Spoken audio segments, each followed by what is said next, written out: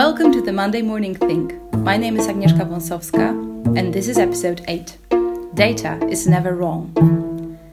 Data can be right or wrong, but you can get the right or the wrong data. True or false? True. Data can't be right or wrong. Data just is, like a stone or a leaf. It's just lying there doing completely nothing, and then you come along and decide to pick it up. You're drawn to a specific shape or color.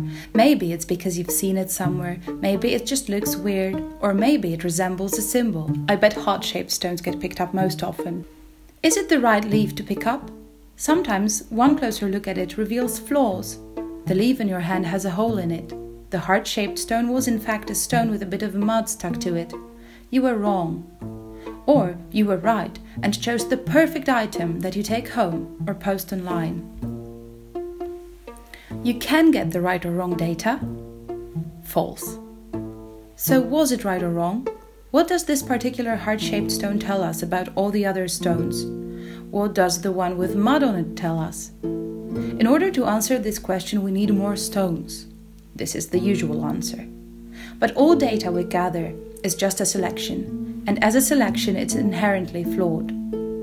Throughout my education in economics, I often laughed at economic models and ceteris paribus, which basically never reflects the actual situation. Ceteris paribus means with other conditions remaining the same, unchanged. But the world is changing every second. So for a moment there I thought, data. We can gather it in real time and it's objective. Data never lies. Data can't be wrong. Well, data can't be wrong, but there are two large mistakes we often make. Before we collect data, we're biased, so we gather the heart-shaped stones or design beautifying filters that make everybody look whiter. And when we analyze data, we are biased too, so we fail to question and cross-check our results. We must remember that data too is a model designed by a person or a group of people, and that we may gather data in real time, but the analysis is still ceteris paribus. Our trust in data must be based on our trust in the data scientists and analysts. Some of them are outstanding individuals. Others should have probably chosen a different career. Like in any profession, we're all just human. So stop looking at data. Search for insightful information instead. This is my prescription for a crisis of data overflow. Of course, I'm thinking about the coronavirus today, but also about many other phenomena. When we just look at statistics, at data, even with some amount of analysis, that gives us neither hope nor true insight in the actual situation. Therefore, we remain unable to truly consider the issue from a human perspective. We are feeding our minds with data as if we wanted them to behave like machines, but they are not machines.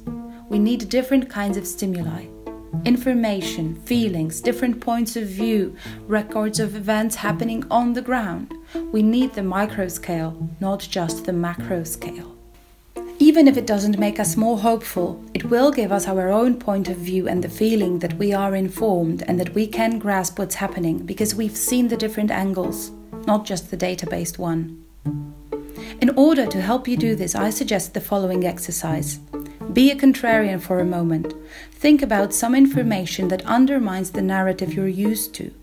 Then, spend a minute actually considering both views. Give them a fair try. Search for people who are deeper in the problem. If it's the pandemic, don't just read about doctors who treat infectious diseases. Read what comes from cancer wards.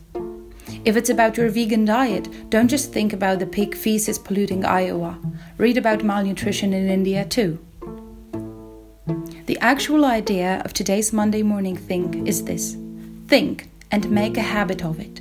Think and don't just read. Look at the information around you and process it in your brain. Don't restrain yourself just to the big data hype.